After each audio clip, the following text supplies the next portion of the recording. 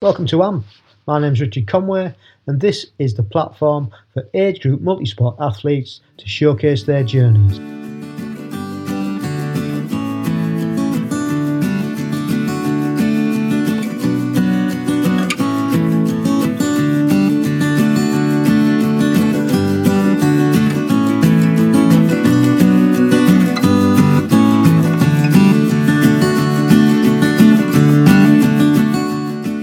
Welcome along to episode 21 of AMP, and we're doing this second podcast from the new AMP HQ.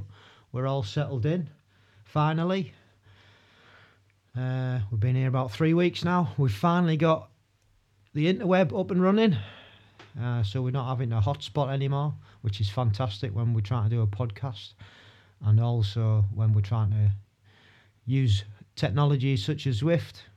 It's quite expensive, really, trying to hotspot into your Wi-Fi all the time, but that's over with, and we managed.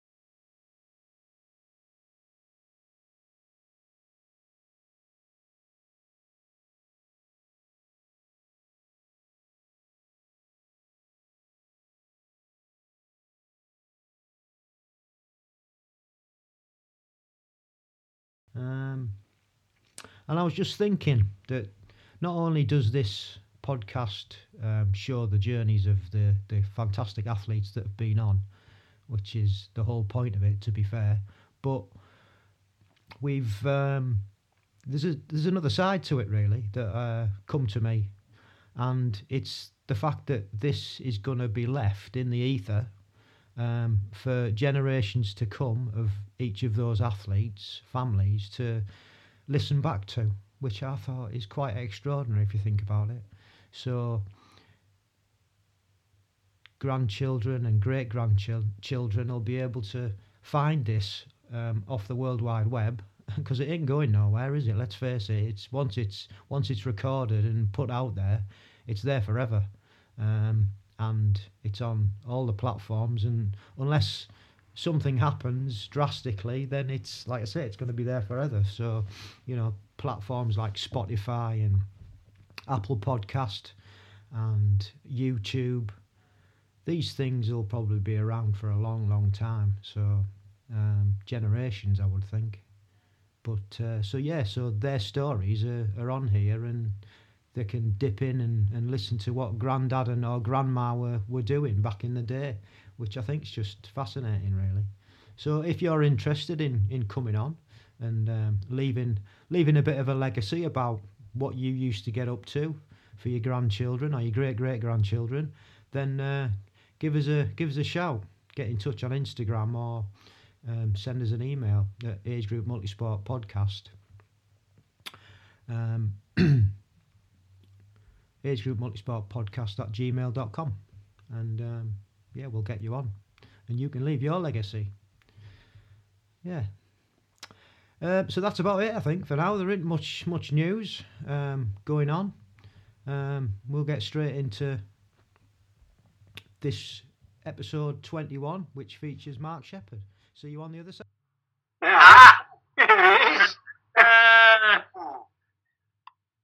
I'm no surprise to discover that I'm wearing orange. Orange, indeed. Yes, I remember from Pundit that was your favourite colour. Yeah, it hasn't changed, mate. It's still the same on everything. The amount of orange I own doesn't bear thinking about. Well, if it ain't broke and you like it, it's fine, isn't it? Well, the other half said it. It was in Punta, when you've got basically everyone's in a GB suit. Yeah. riding a bright orange bike, wearing bright orange shoes with bright orange gloves on, in a bright orange helmet, in a sea of blue. Strangely, that still stands out. You've got And as much as you laugh, even transition. Yeah. My bike was so easy to find. My kit was so easy to find in transition. Yeah. You know, people can laugh and joke about it, but actually, as a tactical racing strategy, it's hard to fault it for finding your kit. Method in your madness. Yeah, something like it's a great excuse for wearing orange, that's for sure. You don't need an excuse, do what you want. Well, there is that. Yeah, do what you There want. is that. That's a philosophy, just do what you want. Who cares? I do. So, it's great to see you again. You're off, oh, there you are. Just going to say you're off frozen again. We're coming on to AMP. Thank you for showing an interest and coming on there. And we've had a couple of your athletes on already. As you You know. have indeed. Chris Janice and Christina. and Yanni, yeah. Both, ironically, both ends of the, I would almost call them both ends of the GB age group spectrum. I mean, you've got Yanis, who is almost bordering on old hand, and Christina really is the ultimate novice. I mean, she's actually had only even done a handful of duathlons, which made that quite stunning. Yeah. So yeah, it's an interesting, and obviously coaching both of them with slightly different objectives and goals is brilliant. Yeah, So guess it keeps it interesting for you as a coach, doesn't it? you know, I coach a mix. I mean, I don't just coach obviously triathletes, duathletes. I coach marathon runners, ultra distance runners. I coached athletics in a club, semi-pro football. Yeah. I coached roller hockey. I like coaching. I mean, even when, I mean, you have to remember, it's like I said to you before, I'm not, let's be honest, I'm an age grouper, yes, and I see it as the reason I do it, and I'll be honest with you, I turned up in Punta because I wanted to win. Yeah. Like, let's not mess about. Yeah. I would have qualified every year that I started prepping for this. I spent 3 years prepping for Spain. Yeah. Everyone laughs. No. I deliberately went to age group qualifiers not to qualify because I wanted to make sure that when I was a first year vet 50, I was going to win. I didn't go trying to explain to people how disappointed you are when you finish sixth. Yeah. You know, people can't get their head around that, and I think that's where age group is interesting, because on the one hand, you've got the people who qualifying is an achievement, Absolutely. and they qualify, and yes, it's because you can pay, but you do have to qualify. So it's an interesting borderline where you're not necessarily the best, Well, but you have still had to earn that slot, and so there's the level of you did earn the right to be there, and then you get the opposite end of the spectrum, which is why, let's be honest, I think I'm Marmite among age group athletes, because for me qualifying isn't hard, it's all about. which makes me a bit. I think people, you're right in some level. I think, but to get even to qualify, you've got to be of a certain standard, haven't you? Let's face it. You've got to put the work in, unless you're naturally gifted. You know, and that's it. And I think this is it, isn't it? And I mean, I'm lucky.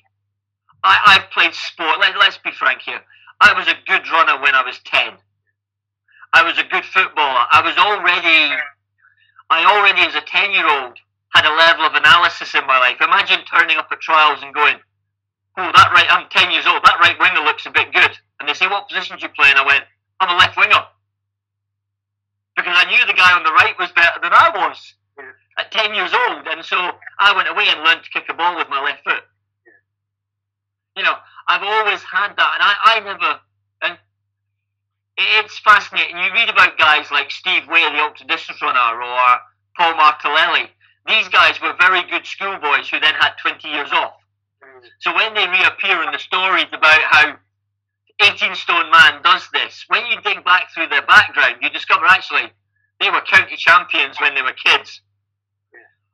I was never a county champion, but I've never not played sport. And people look, I'm 50 years old, and I played football. I ran in my teens. I roller skated. I joined the army at 18. I was the fastest runner in my regiment. Of course I was. I wasn't going to get beaten by anyone. As long as it wasn't 100 metres.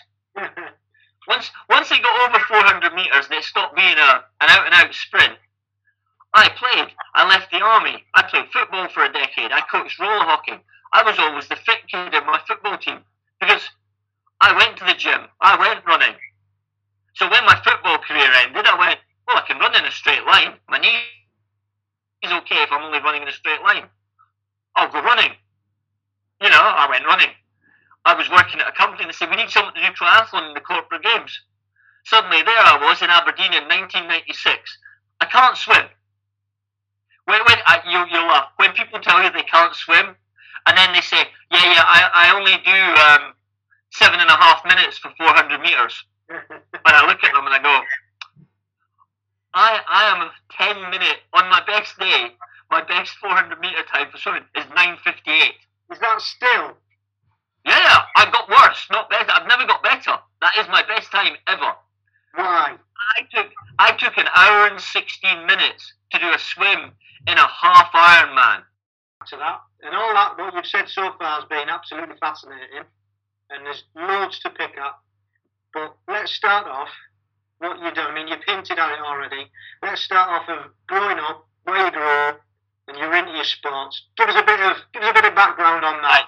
Up until let's say up until you found multi-sport. Let's be honest. People notice I have a Scottish accent. They then get confused when I point out I ran for Wales.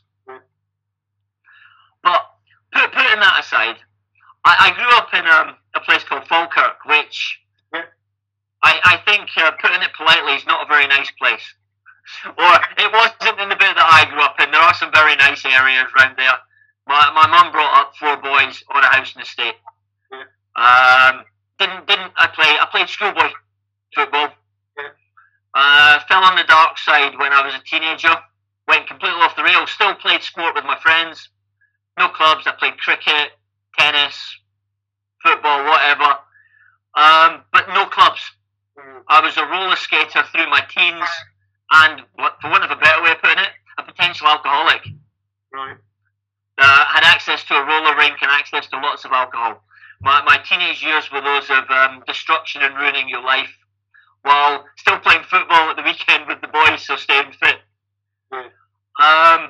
Didn't really start. I mean, I didn't start playing organised sport again. Joined the army at 18, and off no training, got on a track while allegedly ill with post-viral syndrome, and ran a 16:37 5k. Wow. And everyone went, but you don't do any exercise. You're not allowed to train. I was lying in a keep afterwards. I collapsed when I crossed the finishing line. I said, but I was 18. I was 9 stone 4. All I was doing was I was carrying a rib cage around on a pair of legs that were used to running because I'd grown up in some woodlands playing with the boys as I'd grown up just playing football and running around. So I left the army and played football. Obviously, had a chance to play some football with friends. So I spent my 20s playing. I played football. Like I say, I played football, played roller hockey. I coached. You laugh. I coached girls under 12 football. Yeah. I obviously got involved in coaching in the clubs I played at. I played both standards. So on a Saturday, I got as far as playing sort of high enough standard that occasionally you got 10 quid. Rather than paying match fees, occasionally I got paid. Yeah. And then on a Sunday, I was playing Hackers, Choppers and Kickers Division 6 with my mates. Because I loved playing the game. I loved the sport.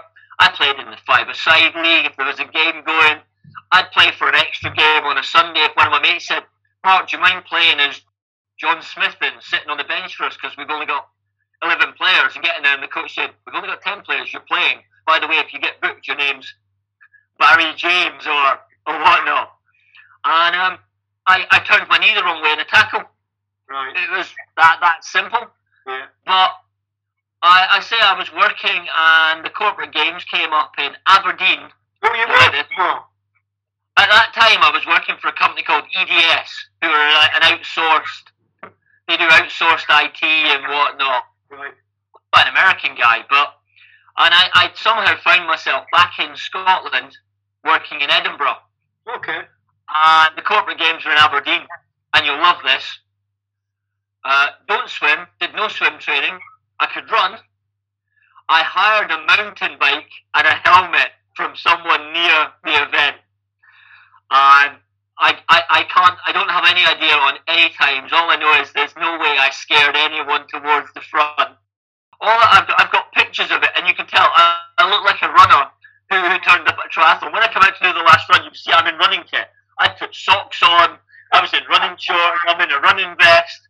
I'd obviously cycled in my baggy shorts and a running vest on a mountain bike. Yeah. And I never thought anything of it. I put it away. I came back. I carried on playing my football, my roller hockey.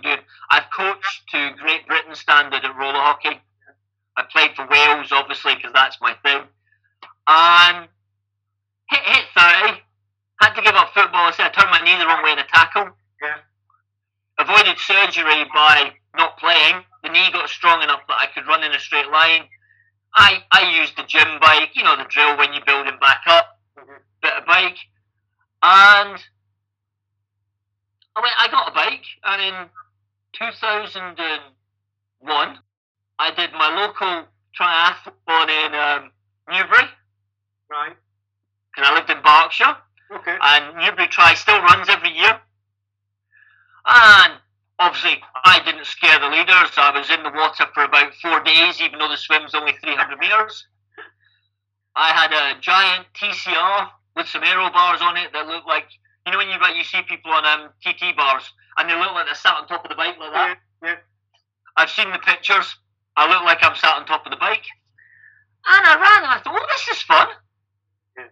So I went off. I then entered an open water event and bought a wetsuit. Entered a novice event, was nearly last out the water. Battered everyone on the bike, and then of course stormed around the water, and I won the novice category at some open water triathlon. I went, I'm going to do a half Ironman. And in 2001, and you'll laugh, it wasn't hard to enter these things. Yeah. I suddenly decided in July I was going to do a race that was in the September, and I did Llanberis. If you've ever been to Llanberis, you'll know how cold the water is, how hilly the course is, and the possibilities of getting, well, in the space of a day, I swear to God, I got chilblains and sunburn. Doesn't sound like fun. It was I took an hour and 16 minutes to do the swim. I took 3 hours, 20 minutes to do 56 miles on a bicycle. And what was left of me ran up and down Penny Pass in, I think officially 1 hour 50, but I distinctly remembered spending 10, 15 minutes sat in a transition trying to convince myself that I could get my cold, battered body to run up and down the hill. Once it was running, it was fine.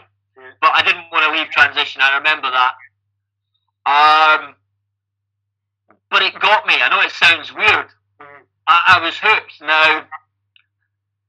And that got me interested. Now, I should point out, I don't swim. I've got I've got rotator impingement damage in both shoulders. I've broken both collarbones. I've broken one shoulder, and I've dislocated the other one. Right. So I can't even do swim training. It's not like I can go away and become a great swimmer. Yeah. My body can't take the swimming. Yeah. But the bigger problem than that is, as a schoolboy, I nearly drowned. Yeah. So I have an actual fear of water. Right. So couple that to having a bust-up body, but something about Llanberis hooked me. And I thought, I'm gonna master this, and I took swimming lessons. And the next year I went to Sherborne. And I did almost the same time I'd done in Llanberis. Sherborne as well was incredibly hilly. But after I did Sherborne, there was a lot of web chatter, even in those early days, about the course being short. Right. The swim was short, the run was short, and they went, no, our course was actually measured. Those of us who went back in 2004 discovered that the accurately measured course, the swim boys had moved out, and amazingly there was this whole extra bit of running you had to do each lap, and it was like a set of switchbacks. Yeah. So the not short course obviously was, Yeah. and I did almost exactly the same time a year later on the longer course. So I was fitter. Yeah. I'd gone faster on the bike. I went about an hour faster. I did like 5:40, but my swim and my run were both almost like 52 minutes, which I was quite happy with after taking an hour and 16, as you can imagine. Yeah. And still recreational. And my run was about 90 minutes. It's solid. Bike was 3 hours. Yeah. Still riding just a road bike with a set of bars on the top of it. And then they announced that the following year it was going full distance. There was going to be no half Ironman in Britain. I mean, back then, it was a long time ago. As much as we laugh and we know how big triathlon is now, Yeah. it wasn't big. Yeah. It was a niche sport even in 2004.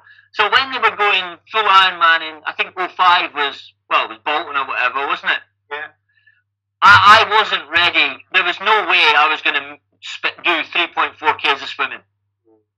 So that was it. That was the end of my triathlon journey. I went ultra distance running. Right. Right. So I should point out, I've got a 2:38 marathon PB.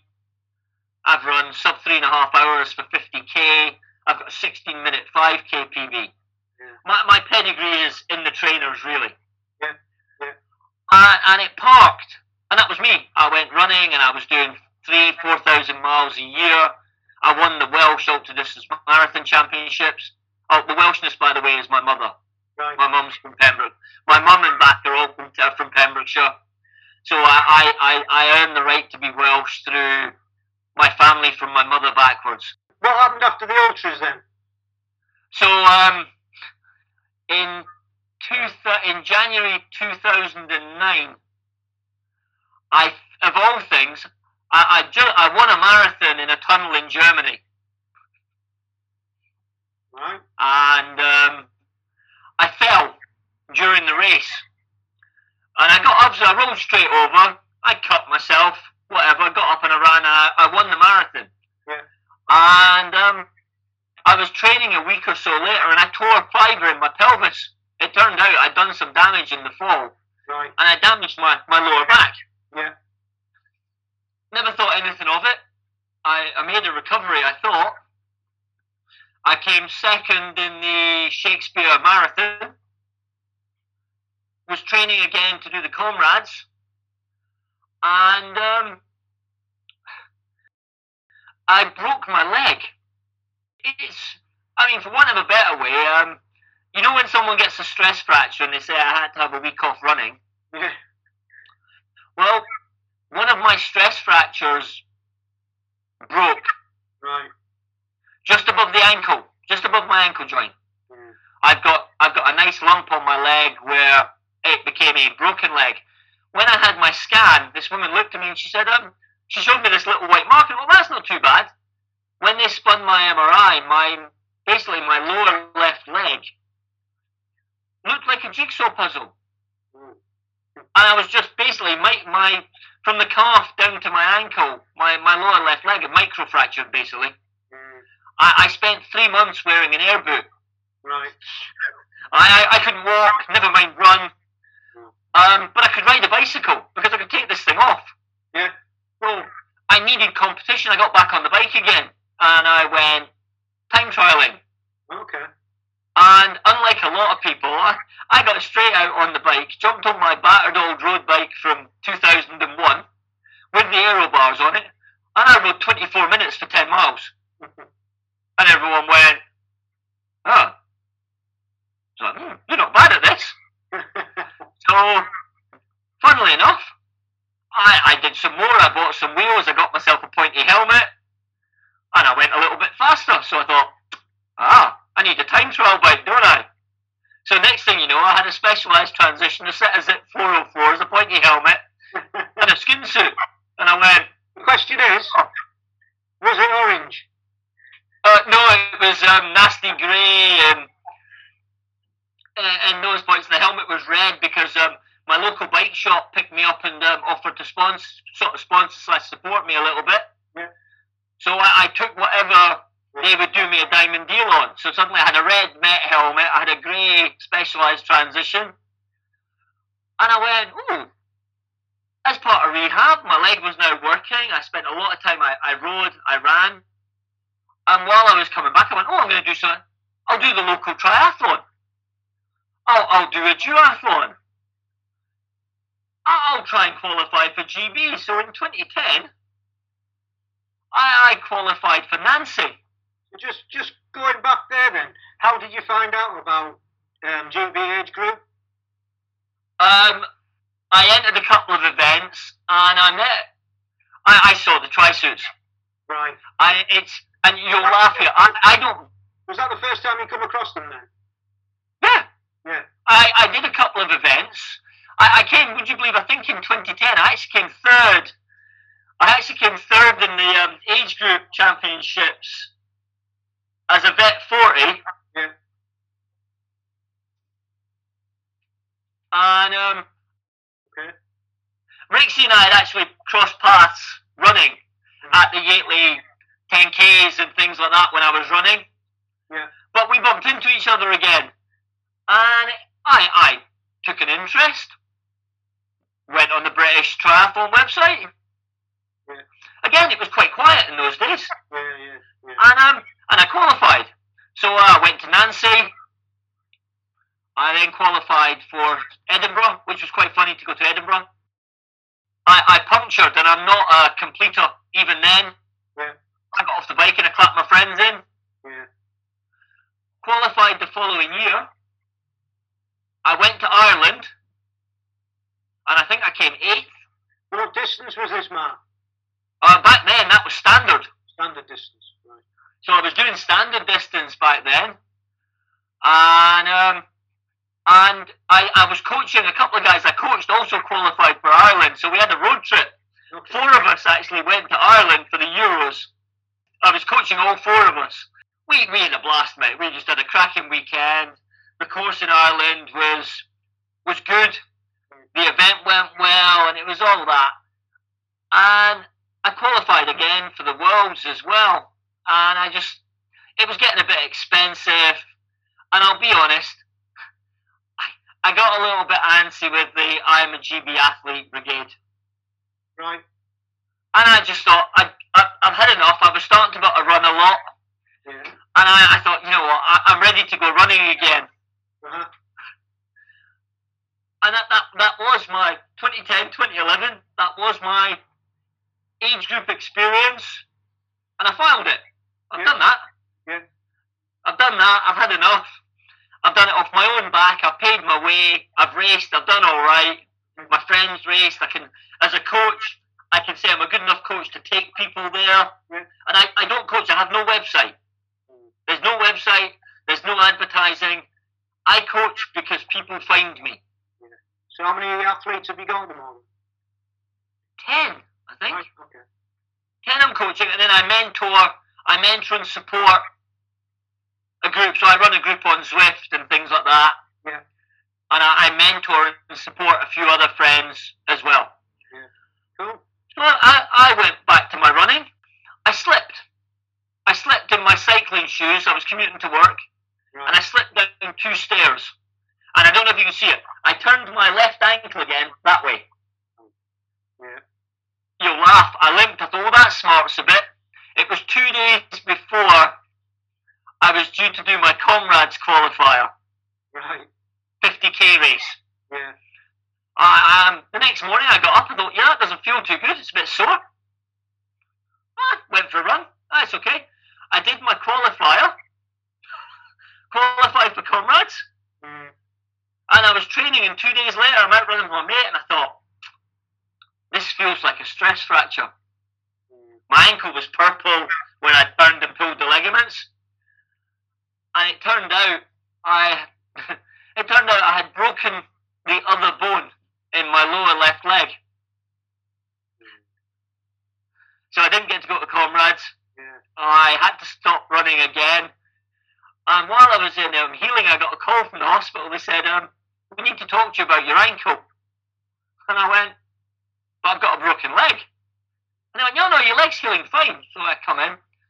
It turns out I've got degeneration in my ankle joint. Oh, And my ankle is wearing bone on bone. right. So in no short words, they said, stop running. Oh, okay. It was that simple. Yeah. And I went, you are joking. They said, no, they said every time you run, you're wearing your joint. I'll be frank with you, I cried when I left the hospital. I walked home in tears. Yeah. I had plans for ultras, Comrades, silver medals. Yeah. And you don't believe them, do you? So I recovered and tried to get back, tried to run, and every time the run mileage went up, my ankle went purple, swelled up, and I stopped. And in 2013, I ran 130 miles in 6 months. Yeah. I got to 78 kilograms in weight, which is, in fact, I think I peaked out at nearly 80 Ks, which is 12 stone 8, which is the heaviest I've ever been in my life. Yeah. Even when I played ice hockey, I didn't get that heavy. And I rode my bike, I was time trialing, I was going okay. And I was happy I was going to just be a cyclist. And I was sat having Chinese with a friend of mine who I coached. A girl marathon runner, has won a number of races, 250 marathon runner. And she looks at me, she says, Coach. I said, what's that? She says, you could get in shape again and pace make me at a 10K, couldn't you? And you know it's like, you laugh, don't you? You laugh, you sit back, you say, you are joking. I sat there, I'm like, I've run 130 miles in 6 months. I'm fat. She says, you've got 3 months. Stubby's in January, Coach. So I went out 2 days later, and having run 130 miles in 6 months, I did a flat-out 5K effort. And people who are listening to this are about to hate me. I already do, and you haven't said it. I ran 19 and a half minutes, Yeah, I don't like having done nothing basically for 6 months, at the best part of 80 kilograms. The next 3 weeks, I ran 20 miles a week, and I paced a controlled effort 1854 3 weeks later. Yeah. And my friend just looked at me and she says, you're already halfway to about a pace me to a sub 38 minute 10K. She says, you've been 3 weeks. Huh? Yeah. A month later, we had a second benchmark event. The weather conditions were horrendous. I ran full gas and ran exactly the same time. Which at the first point you're thinking, well, that's not good. You didn't make any progress in a month. Until you realise that a number of people who had run the same event a month earlier were a minute slower. I had run the same in horrendous conditions. That January we ran 37 something. And my friends all went, well, how fast do you think you can run? I was like, don't know. I said, I'm not training for me. I'm training for this girl so I can pace me. And one of the guys who I knew said, if you run blah time, will you run a flat out effort? Yeah, we'll see. And I turned up at a 5K, like you do. And they said, will you enter a 10K if you run X fast? And I ran 17:29 for a 5K. And I went, yeah. If I'd actually believed in myself, I'd have gone a lot faster, and you laugh. I was at the front and I slowed down because I got so used to being mid-pack with having not run. When I caught the leaders, it was at a park run up in Lincolnshire somewhere. Yeah. I slowed down because I thought, I shouldn't be here. People should be quicker than I am. And for 2Ks in the middle of the event, I then kicked. I ran 16:45 a few weeks later. Wow. at 44. Yeah. And went, oh, okay. I'll enter a 10k now. And ran 35 something for 10k. And I went, oh, that's not bad. Yeah. So that actually ironically got the duathlon bells ringing again, didn't it? Because I was time filing and whatnot. So what do you put your, is it natural ability? I know you've always, your lifestyle's been running and biking and doing all these different sports, but do you think some of that's natural ability that you've got genetic? I have some genetic, so I have done some of the genetic profiling. Right. I do have a level of genetics which allow me to, I can do very high volume training, which my body responds to and recover. So I can do 20, 25 hours a week, week after week after week. And my body just sucks up. I've done 9 hours on the bike this weekend. Yeah. There is obviously a level of that. Although annoyingly, I do have measured small lungs of all things. All right. But my body uses oxygen very, very well. I've been to see Gary Palmer at Sports Test. Okay. I rode and raced for Gary for a couple of seasons because he's in the West Midlands. Yeah. And so I've been testing. I do have a level of, but I also have something that I like: misery, pain, and suffering. I think that goes a long way, doesn't it? I know how to put myself. I can put myself in a hurt locker, which is something that a lot of people think they're trying hard, and they're not. You know, you look at them and you hear them running. Oh, I can't run any faster than that. You think you're putting a sentence together. When I'm under extreme duress, I can barely manage left, right, thank you. And sometimes you'll get that as I go past because you've moved over from it. Yeah. You know, and I like that. There's a part of me that obviously likes misery. Interesting. Going back to your athletic story then and your journey, you've obviously got back into running and you're helping the girl do a pacing for a 10k. What did that lead on to then? It was that led on to me discovering that I could still run a bit. Yeah. What about cycling? What about your injury, your ankles? And I learned to look at my ankle when it goes. It sounds silly. I can get away with 20 or 30 miles a week. Right. Every so often I can do a little bit more. The second I know I've done two more is the fact that my ankle goes a funny shade of mottled purple and swells up. And at that point I know it's time to take a few days out the trainers. Yeah. And it's balance. Yeah. I can't. I mean, I did something stupid last year. I thought I might get lucky and be able to manage a last, because I've been doing 1,500 miles a year. Pretty much every year since the girl got me running again. Yeah. And I've done a couple of 15-mile runs. I've done some pacemaking. I can run 90 minutes for a half marathon tomorrow. And it made me think, what if, can I do it? Could I maybe get another marathon out of my legs? I tested that theory in September last year and discovered no, my body broke down around 17 miles. It's put that to bed now. At least you know that now. I do know that now, and I didn't. And, you know. And it's good to know, because then you can move on and plan other things, can't you? And that's where I'm at an interesting place at the moment, in the respects that because of lockdown, and since September, I've hardly run. Yeah.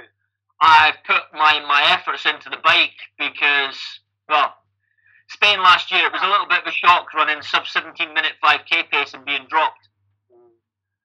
And I was probably one of the strongest riders in our field, but because the course was so flat, I couldn't get away. Yeah. I plan to turn up. I plan to turn up at my next age group event, being an even stronger cyclist, and making more attempts to break everyone and be upsetting in the bunch by blasting off the front every time I think I've recovered if I get caught. Yeah. So, you know, I will turn up if there are events this year.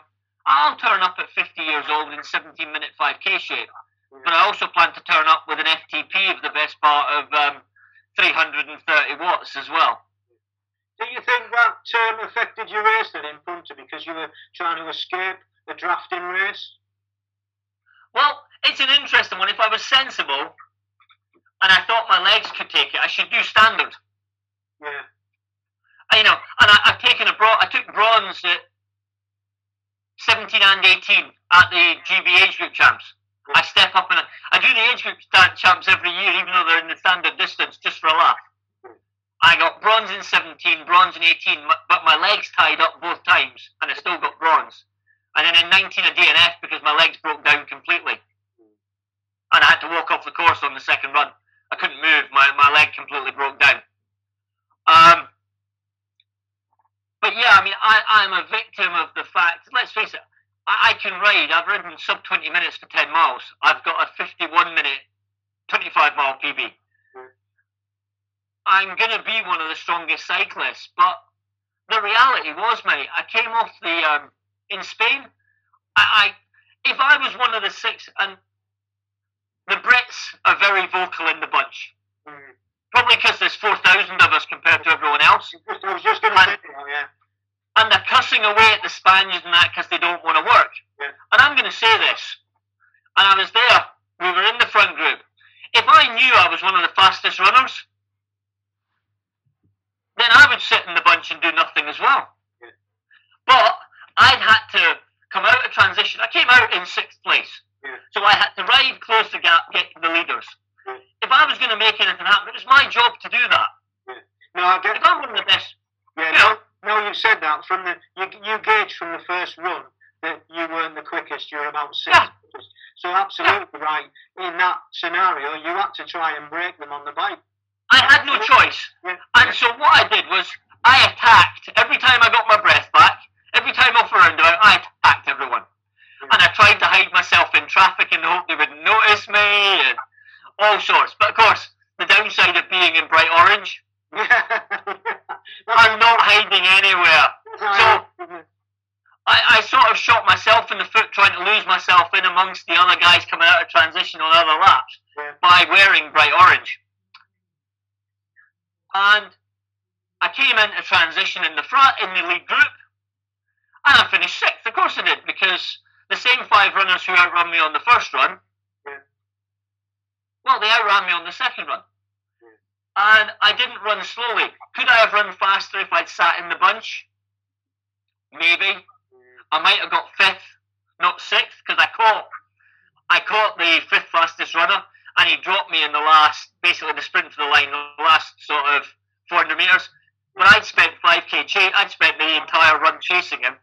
Finally got to him, but of course he had a little bit left that I didn't have. But do I think I should have been sensible and saved myself so that I could come 5th? No. No, not in that regard. No. I was already disappointed because I'd been dropped by 5 people anyway. I did everything I could to try and upset them. I came 6th. It was the best I could do on the day. I ran 320 Ks out of transition on the second run. It wasn't like I was... the course was... If we'd had the standard distance course for the sprint, I'd have had a chance because there were lots of sharp turns and there were a couple of slopes. Yeah. I needed that course to be competitive. It is what it is. And Almere, let's be frank, Almere is going to be horrible for me again. Because the bike course is pan flat and dull. Yeah. But I've got no choice but to try and turn up there even stronger on the bike than I was this year. Well, it's something to aim for, isn't it? And I'm training. Yeah. Good. Well, good luck with that. I shall see you hopefully. I'm training as well, so it'll be good to meet up again in the flesh. I just want to get out and do some running races, mate. I want to get I need a spot to do things, even if it's park run, so that I've got the motivation to run. Because at the moment, I was the anti-Zwift until March last year. Yeah, so I believe that. Yeah. I mean, I remember. I don't know where it was. Well, I didn't need it, mate. I didn't need it because exactly. I can train staring at a dot on the wall. Yeah. If I know I've got races to aim at. When you've got a club time trial every Wednesday, you've got an open event every weekend. You can race 2-3 times a week in peak season. Park run on a Saturday, time trial or cyclocross on a Sunday, club 10 on a Tuesday, one other session a week. You can do that. You don't need to go playing on your Game Boy with your bicycle. But when there's a lockdown, I needed something to make me train. I can't run. I haven't run faster than I haven't run flat out since April last year for any amount of distance. Yeah. Because there's nothing to target. What I've done is I've given my legs some downtime. And I'm thinking, well, by doing this, my leg is getting recovery. I'm taking over. I'm doing 20 miles here, 20 miles there. I do no speed work. I might run 7-minute mile pace occasionally when I'm out for a jog just because I can. Yeah. But I'm thinking, do it all on the bike. And Zwift has given me racing. It's given me my training group. Yeah. I'm doing the hard exercise. I've had to change my training to race on Zwift. That's the funniest thing. Is I had to modify how I was training so I could compete on Zwift. So it just shows that you're adaptable, doesn't it, as well? And in these times, you've got to do what you've got to do. Yeah, and at the moment, if you ask me what I am, I'm a Zwift racer. Yeah. And that's fine. Because at least, we keep doing something, and that's the main thing, isn't it? Mate, it's giving me the motivation to train. Yeah. I got a hill climb season in last year, which was fantastic. Yeah. It was absolutely great because every weekend I could go out and do 1 or 2 hill climbs. Yeah. And what it showed was that the numbers for the hill climbs translated from Zwift to the real world. Yeah. And that meant that when we came out of that and they cancelled cyclocross season, it gave me the motivation to have a winter break, kick back, and train, knowing fine well that if I race and train on Zwift now, when I can get back outside, that power that I'm building on my bike transfers to the real world. Which is good.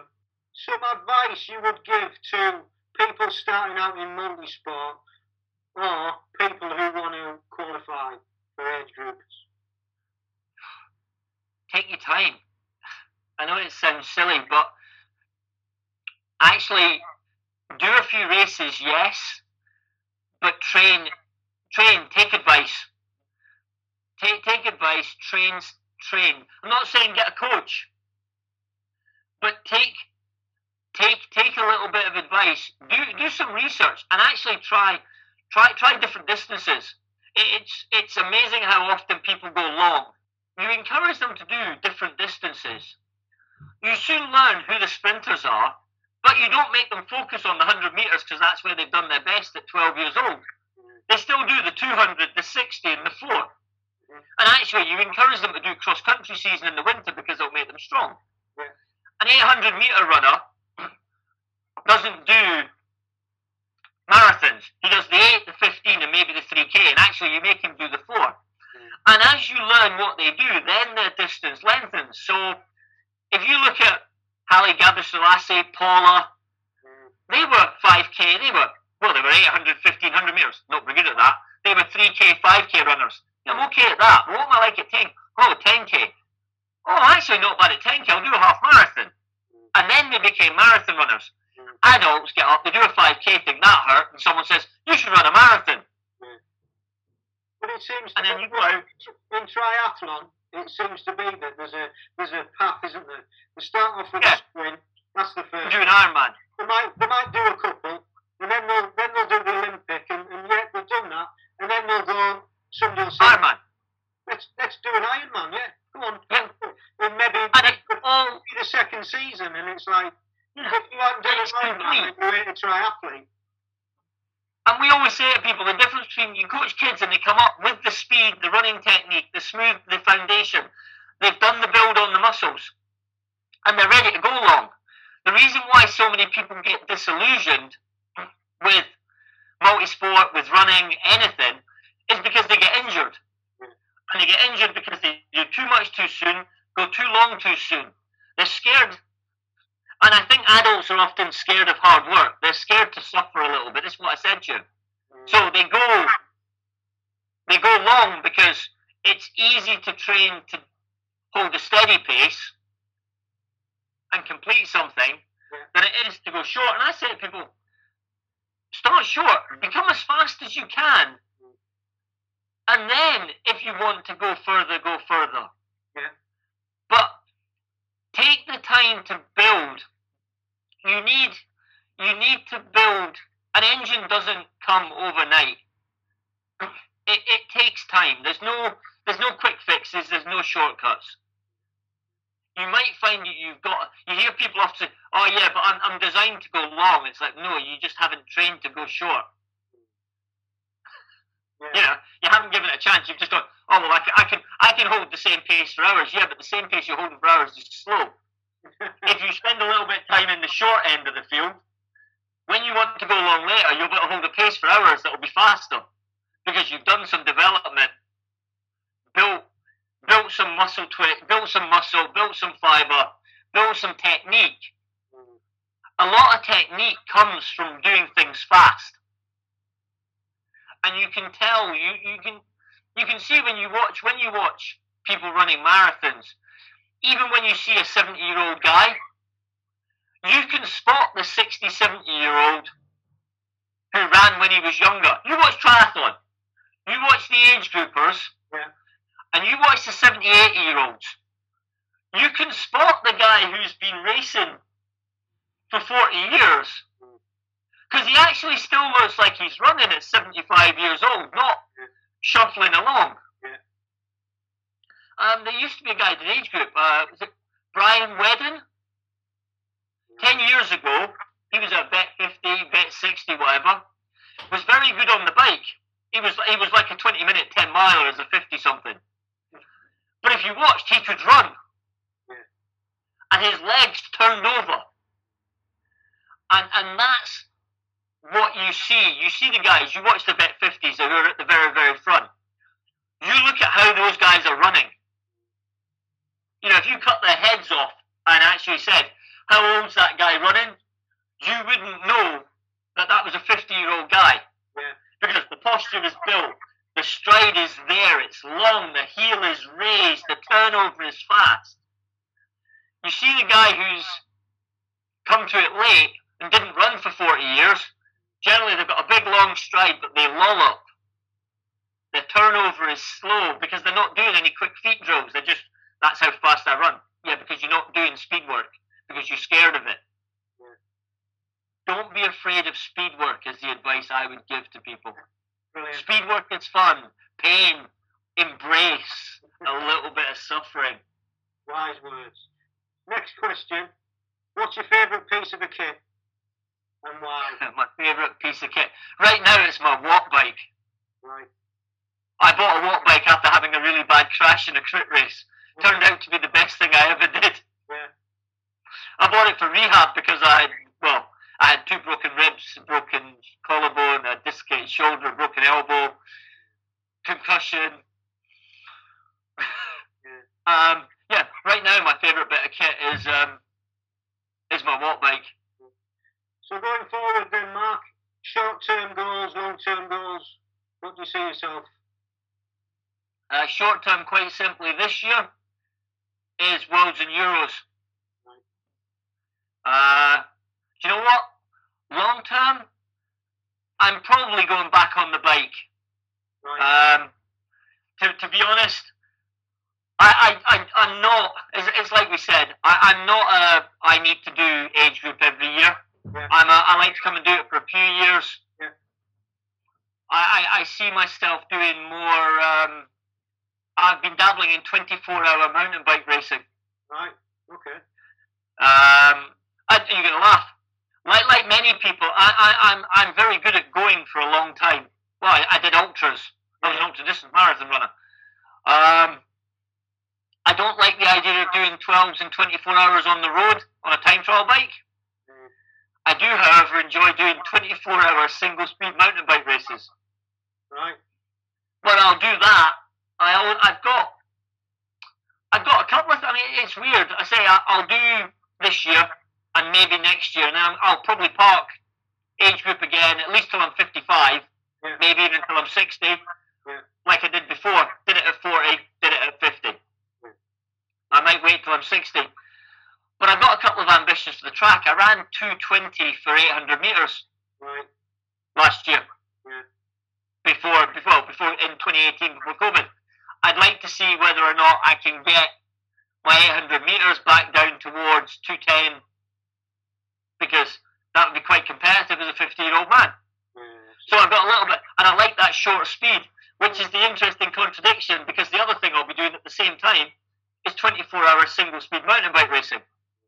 Well, you're definitely mixing it up. And I love those extremes. But I mean, I did that while I was playing with age group qualifiers. I was doing 25-mile time trials. I was pacemaking half marathons. I was running. Well, when I do Bet's Track League, I say I'll do any distance you want under 1,500 metres, and I'm on the line doing hundreds. Mate, I can't sprint. I'm a distance runner. I mean, 800 metres is a sprint race. And I stand on the start line to do the 100, and it's like I've got the reactions of cabbage. You go, and it's like, oh, people are moving. But I loved that. I as much as I love winning, I also like putting myself out of my comfort box. So running a 400 metres, a 200, 100 is great because it makes me run and it makes my technique and it helps with all that stuff I believe in to keep keep those old legs working like a runner should. I do that. The 24-hour mountain bike racing started as a joke. I've done 3. I did 3 in the same year. I'll do some because it's a mental challenge as well as physical. And a part of me I've discovered needs that. I can do a duathlon for giggles at any point. I know I stay in X shape. I want to do the hill climb championships, which means I have to lose 5-6 k's in weight. And if I do that, it's hard to then focus on better do enough running. And so I think this will probably be, this year or next year will be my last little play with age group for a bit. I'm hoping I'll carry on coaching. I might turn up at the occasional duathlon because I enjoy them. Yeah, I was going to say you'll still be involved because you've got some age groupers. Oh yeah, very much so. And I'll be coaching hopefully. And like I say, I'm hoping I've got people who are doing things like outlaw and things this year, and I'm hoping I'm going to go watch. I'm going to go and be a fan and just cheer people in. I might ride there, for example, to get my training in, but go along and be a fan. I love triathlon. I think that's the thing. I love the sport, and that's never changed. And even if I don't do it, I love the sport. I always laugh. Why be bad at one sport when you can be bad at 3? You know, or why be good at 1 when you can be mediocre at 3? All those jokes. This is why I'm a duathlete. Absolutely. I always say you've got to play to your strengths. I think yes. Multi-sport gives us the ability to do that, doesn't it?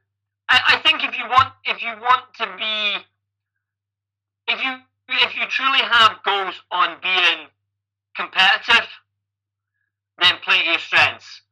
I think on the other side of that is if you are someone who gets pride just from qualifying or just achieving things, then the best advice I can do is do the events you enjoy.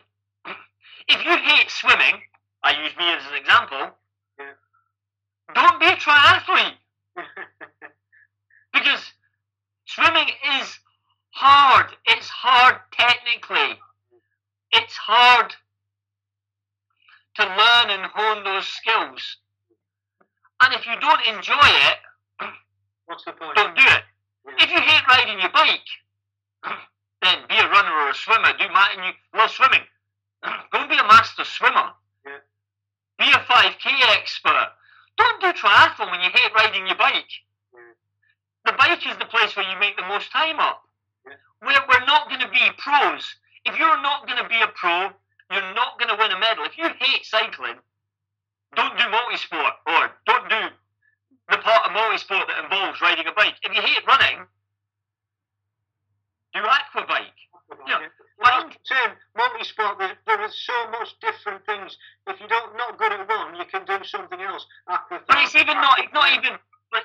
not even not good, is it?